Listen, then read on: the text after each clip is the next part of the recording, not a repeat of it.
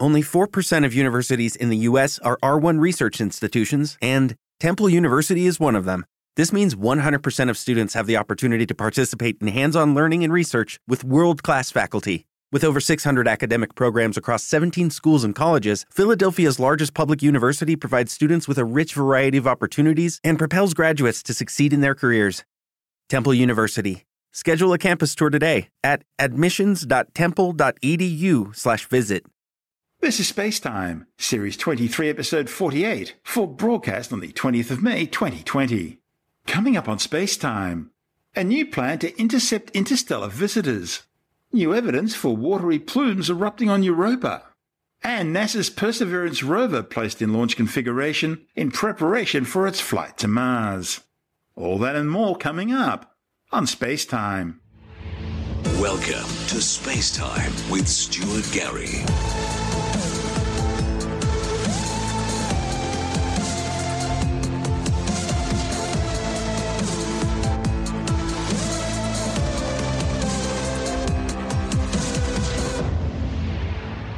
NASA's providing some seed funding for a new idea to develop a fleet of pre-positioned spacecraft to study visiting interstellar asteroids and comets before they zoom out of our solar system.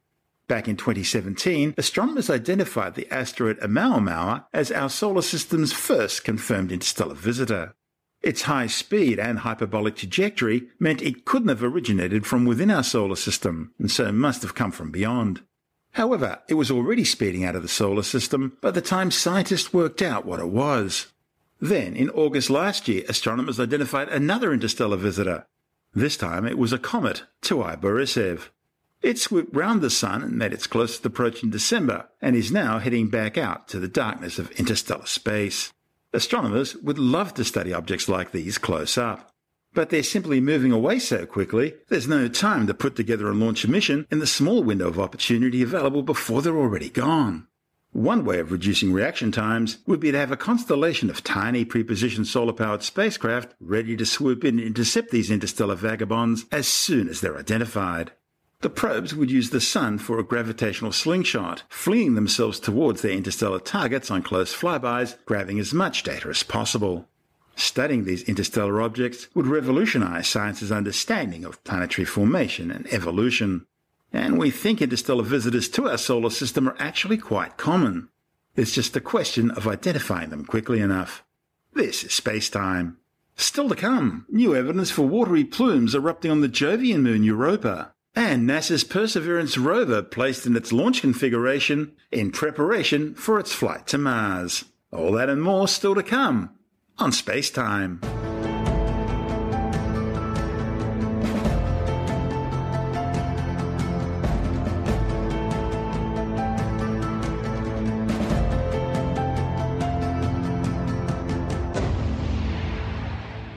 New computer simulations based on data from NASA's 1990s vintage Galileo spacecraft are providing more evidence that the Jovian ice moon Europa erupts plumes of water deep into space from its massive subsurface ocean. Scientists have long wanted to sample the oceans of Europa to see if there's anything living there, but getting to the European ocean's always been the big problem.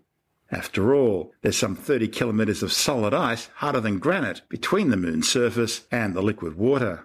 Having that water brought to the spacecraft, instead of the spacecraft having to get to the water, would make things a lot easier. Only slightly smaller than Earth's moon, Europa is one of Jupiter's 4 Galilean moons and the 6th largest moon in the solar system. Europa is thought to be tidally locked, with the same side always facing Jupiter, just like the same side of our moon always faces the Earth. Europa's crust is composed of water ice, frozen hard as bedrock, and striated by deep fractures, cracks, and shallower streaks. Europa has the smoothest surface of any known solid object in our solar system. Now, considering the amount of craters the other Jovian moons have, it suggests that Europa is being constantly resurfaced, probably by liquid water welling up from deep below and then freezing solid after it reaches the surface. Lining Europa's surface is a thin oxygen exosphere. Scientists estimate Europa's ice sheets average between 10 and 30 kilometers thick, and below that is a massive 100-kilometre deep subsurface global ocean, containing up to 3 times more water than all of Earth's oceans combined. At the base of its oceans is a thick silicate rocky mantle and then an iron-nickel core. Although it's well beyond the snow line where water usually freezes into ice, Europa's water is kept liquid through heating by tidal flexing and friction, as the 3,122 kilometre wide moon is constantly stretched and squeezed by the enormous gravitational pull of Jupiter, the solar system's largest planet. From 1995, NASA's Galileo spacecraft spent 8 years exploring the Jovian system, during which time it witnessed what appeared to be a geyser spewing liquid water and ice high above the surface of Europa.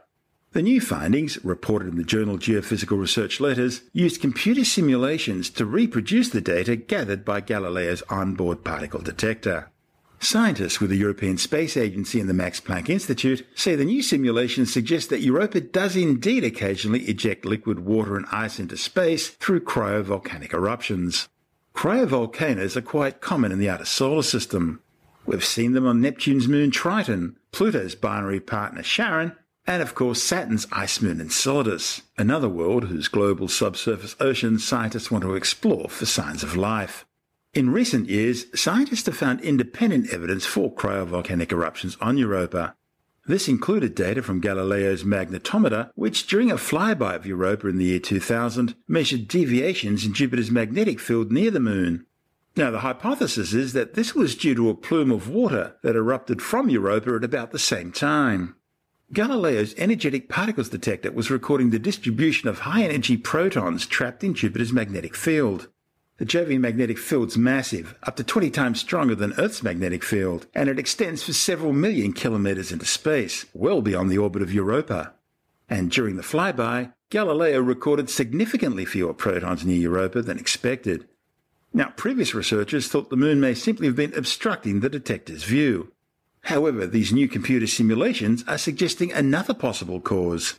The simulations model the movements of high-energy protons trapped in the magnetic field during the flyby, reproducing the Galileo data.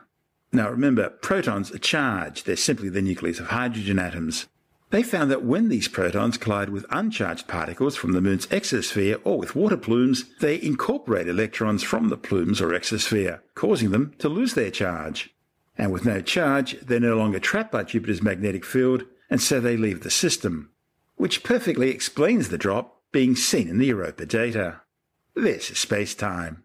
Still to come, NASA's Perseverance rover placed in launch configuration in preparation for its flight to Mars. And later in the science report, why men are suffering worse outcomes from infection with COVID-19 than women. All that and much more still to come on Space-Time.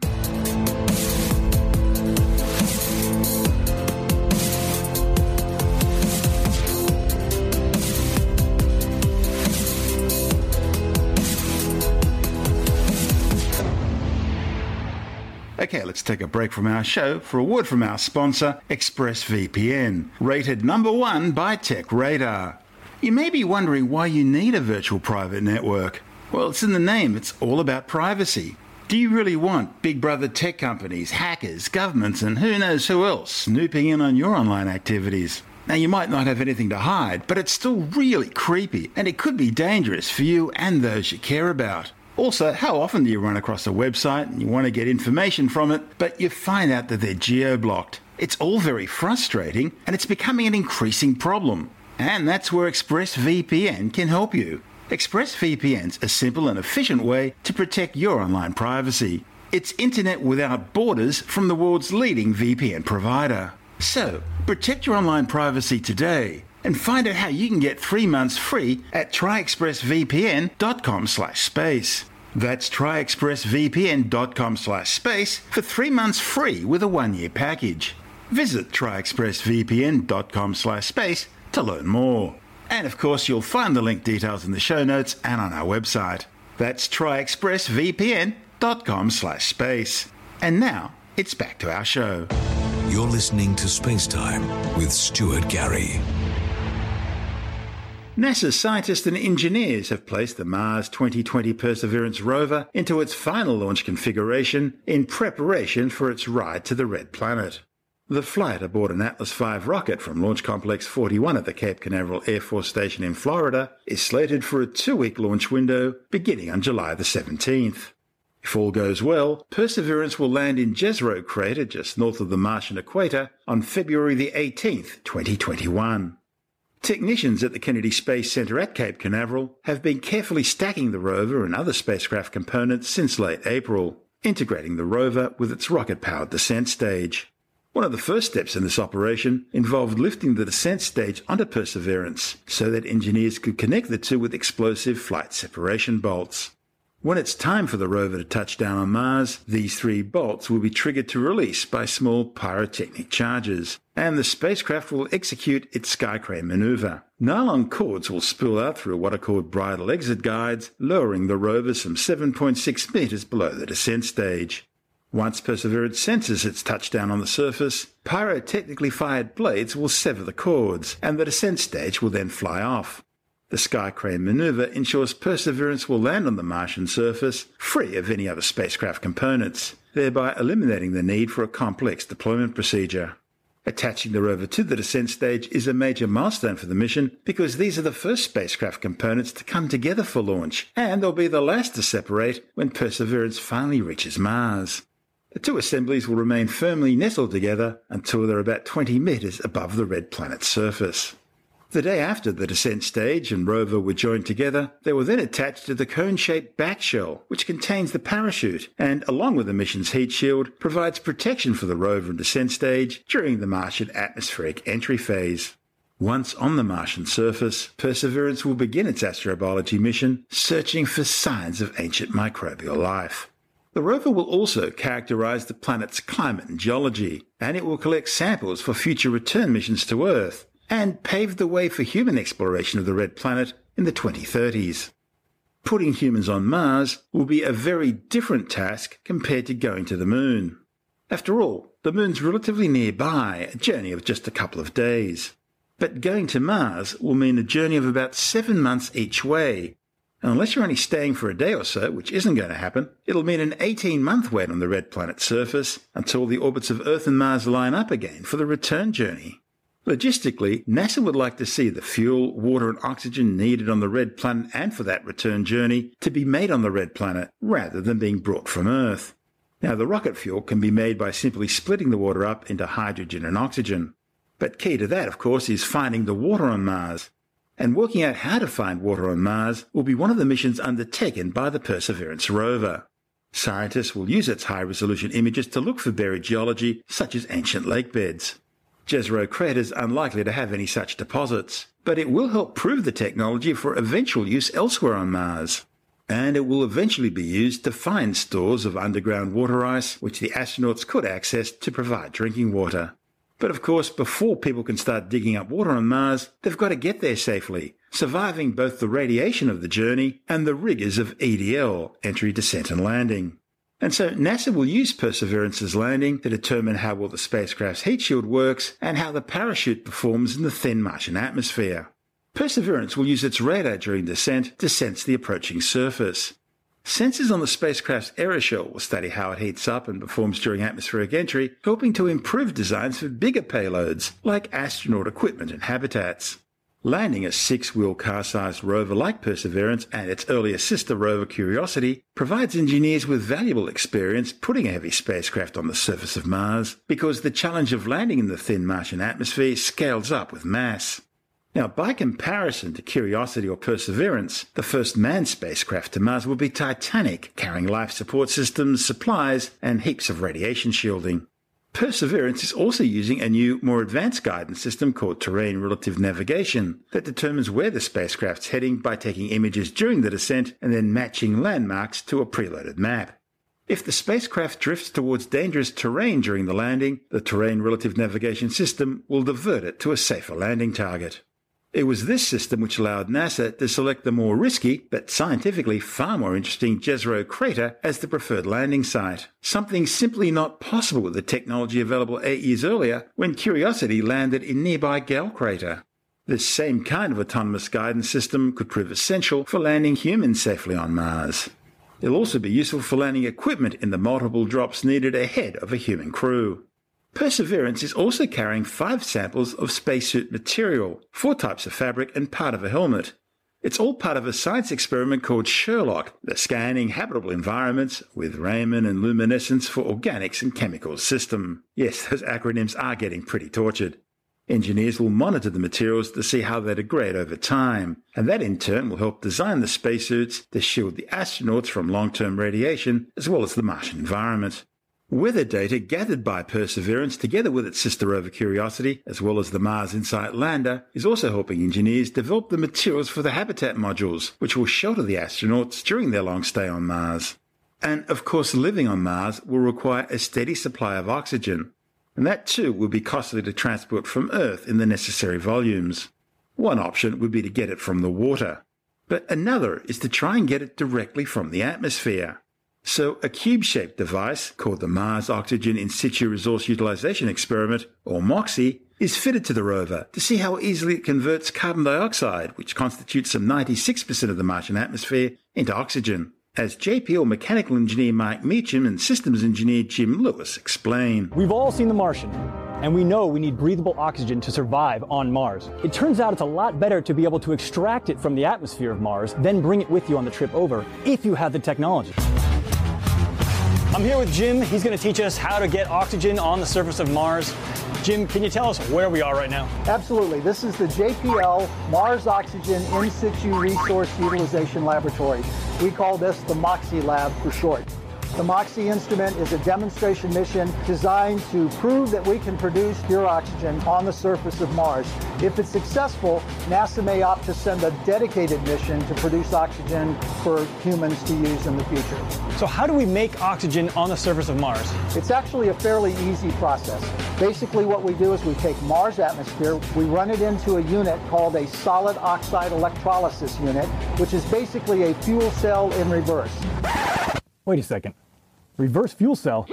How does that work? So this is the solid oxide electrolysis unit.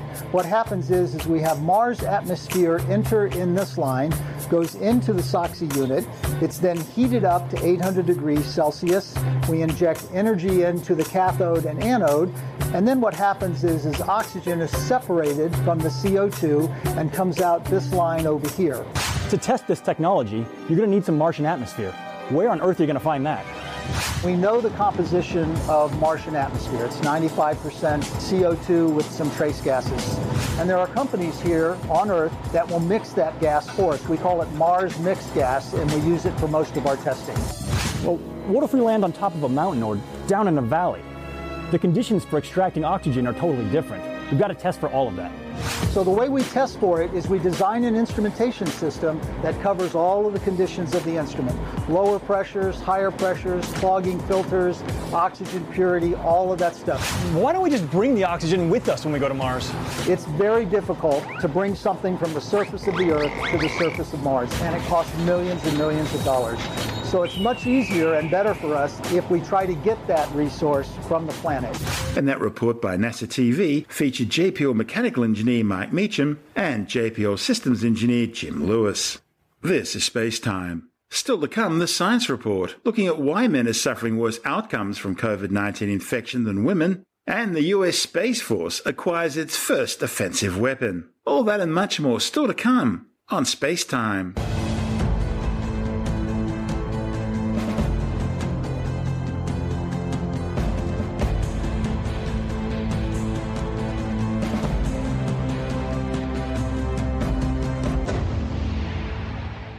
And time now to take another brief look at some of the other stories making news in science this week with the Science Report.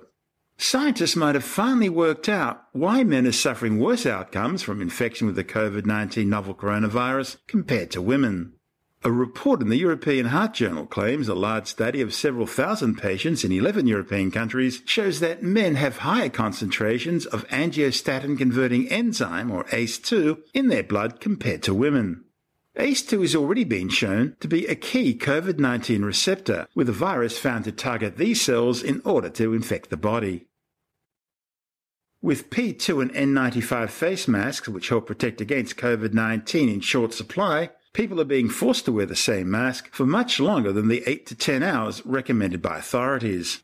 Now, one solution could be disinfecting the masks and then reusing them. But that presents its own problems, because cleaning them can break down the melt-blown polypropylene fibres which form a porous, breathable layer of the mask and which are electrostatically charged to capture the smaller virus particles which would otherwise slip through the holes.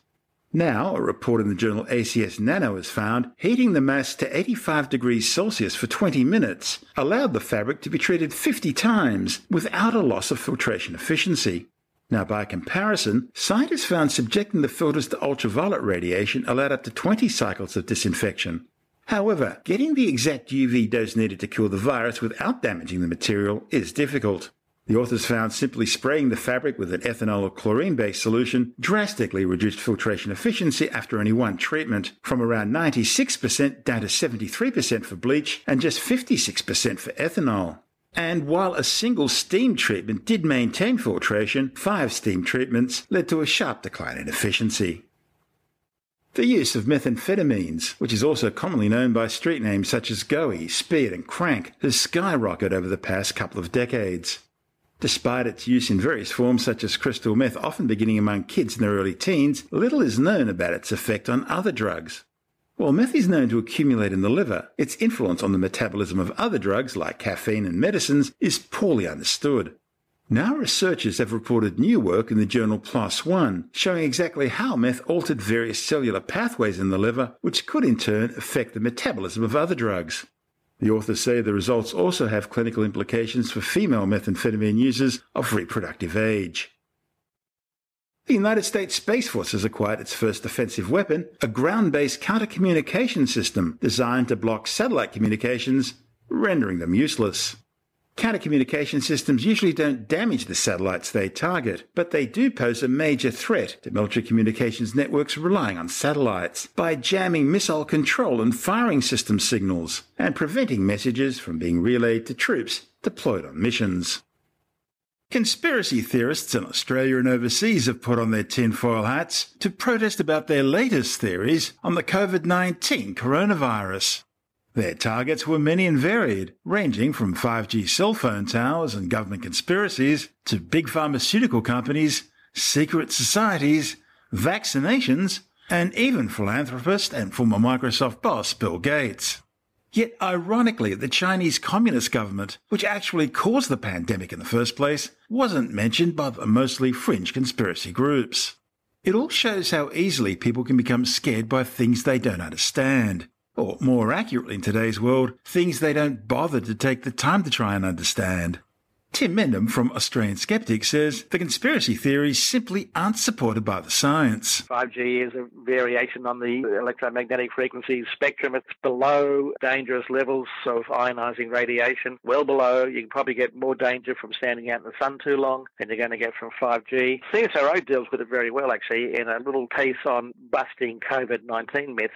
If you look up CSIRO scope and do a bit of COVID-19 myth searching, it talks about the 5G, and there's two aspects. Is that, one, there is no mechanism by which 5G can spread a virus, because it's ephemeral radio wave. It can't sort of spread the virus as the physical thing. It can't do that. Also, it does not suppress your immune system. There's a number of studies have shown that exposure to radio waves are definitely within the safety standards, and they won't affect your health in the short term or the long term. And all of our telecommunications operations transmit within these safety standards, which are well known, well studied, and that as for this issue of suppressing your immune system, which crops up a lot amongst all the alternative cures, either to improve your immune system or the bad is suppress your immune system, there's no way it can. So it can't physically spread it, and there's no impact it would have on your immune system. But that doesn't stop people believing in it, and as happened in the UK recently, some people burnt down a telecom tower because it was supposedly transmitting 5G signals. So naturally they wanted to protect themselves from coronavirus by burning down a tower. It sort of has rather sad images, doesn't it, of medieval times.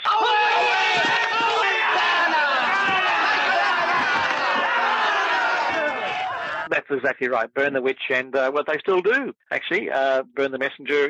Burning a tower is not going to do a lot to help. I think people are getting ionising radiation mixed up with simple heating of things, and 5G is a part of the electromagnetic spectrum which doesn't do that. I mean, you can heat things with it. That's what microwave ovens are all about. Yeah, I mean, the problem is the word radiation, right? People think radiation, they think sort of nuclear radiation, they think Cancer. Nazis, whatever, and they think therefore for anything that mentions radiation, like the sun, is dangerous. And it's that perception, very quick jump to confusions about the terminology, in the same way as nuclear magnetic resonance imaging was changed to magnetic resonance imaging because no one liked the term nuclear, even though we all have nucleus in us. But I mean, it's a word thing as much as anything else. This comes back to understanding the science, doesn't it? It does, very much understand the science, but because science is hard, it's technical, it's all those things, and sort of for the ordinary person, without being impugning their intelligence or anything, it's hard, it's difficult to understand, and fair enough, that's why you have scientists, that's why we're not all scientists, because it is difficult when you talk about quantum physics and all sorts of areas like that, but people then raise buzzwords like quantum physics in their alternative treatments and philosophies without really understanding what science is. So if you try and explain electromagnetic radiation and frequencies and that sort of stuff, people sort of go, and turn off. Science is hard to explain. And trying to find a scientist who can explain clearly is very difficult. There's a very, very, very small percentage of scientists, from my experience, who can actually talk in lay terms. This gives me an income, you understand. Well, that's right. I mean, you do talk science and you explain science to people who are not necessarily astronomers or whatever, and that's what it's all about. I mean, David Attenborough has a bit of a science background. He's not heavy science, but he's got a science background. He can explain science. He's been doing it for long enough that he's got a lot of practice at it. But I've seen scientists who I would not put in touch with the public because they cannot talk people, and therefore trying to encourage people to understand everything from electromagnetic radiation and 5G to how vaccines work and all those sort of areas. It's hard because most scientists scare people off because they suddenly talk tech because they feel everyone should know it, and they don't. Talk to IT people who talk tech, talk to any sort of technical subject, and they'll soon start talking in their well, most people jargon. Have their own specialities, don't they? And that's right. Once they get into their rhythm, if you don't understand, that's your fault, whereas it's not. It's the communicator's fault. It's the communicator's job to explain how things work, not the subject's responsibility to understand. What I found with one particular tough friend of mine, he's absolutely certain that you get radiation from cell phones, and that at the same time he also believes that there's no such thing as climate change. It's all part of a government conspiracy. And the only way I can convince him was not by talking about those things, but by going on a completely different tangent and talking about what peer review is all about in science, how that works. And once I explained that to him, then I could ask him, well, this stuff you've read on global warming, who peer reviewed it? How many articles did you read, and how much of it was peer reviewed? Then there was this long silence, and I think at that moment he realized that maybe his sources aren't necessarily, because he'd already accepted that peer review is the way to go. And so once he had to put his new standards on that actually helped. It's a funny old world. That's Tim Mendham from Australian Skeptics. And that's the show for now. Spacetime is broadcast on Science Zone Radio by the National Science Foundation in Washington, D.C., and through both iHeartRadio and on TuneIn Radio. Or you can subscribe and download Spacetime as a free podcast through Apple, Stitcher, Bytes.com, Pocket Casts, SoundCloud, Spotify, YouTube, Audio Boom, Podbeam, Android, Castbox, from spacetimewithstuartgary.com, or from your favourite download podcast provider. You can help support the show and the work we do by visiting the Spacetime online shop and grabbing yourself a few goodies, or by becoming a Spacetime patron, which gives you access to commercial-free double-episode versions of the show, as well as bonus audio content and other rewards. Just go to our Patreon page through spacetimewithstuartgary.com for all the details. If you want more space time, check out our blog, where you'll find all the stuff we couldn't fit in the show, as well as loads of images, news stories, videos, and things on the web I find interesting or amusing. Just go to spacetimewithstuartgary.tumblr.com. That's all one word and in lowercase, and that's Tumblr without the E. You can also follow us through @StuartGary on Twitter, at Spacetime with Stuart Gary on Instagram, through our Spacetime YouTube channel, and on Facebook, just go to www.facebook.com/Spacetime with Stuart Gary. Spacetime is brought to you in collaboration with Australian Sky and Telescope magazine, your window on the universe. You've been listening to Spacetime with Stuart Gary. This has been another quality podcast production from Bytes.com.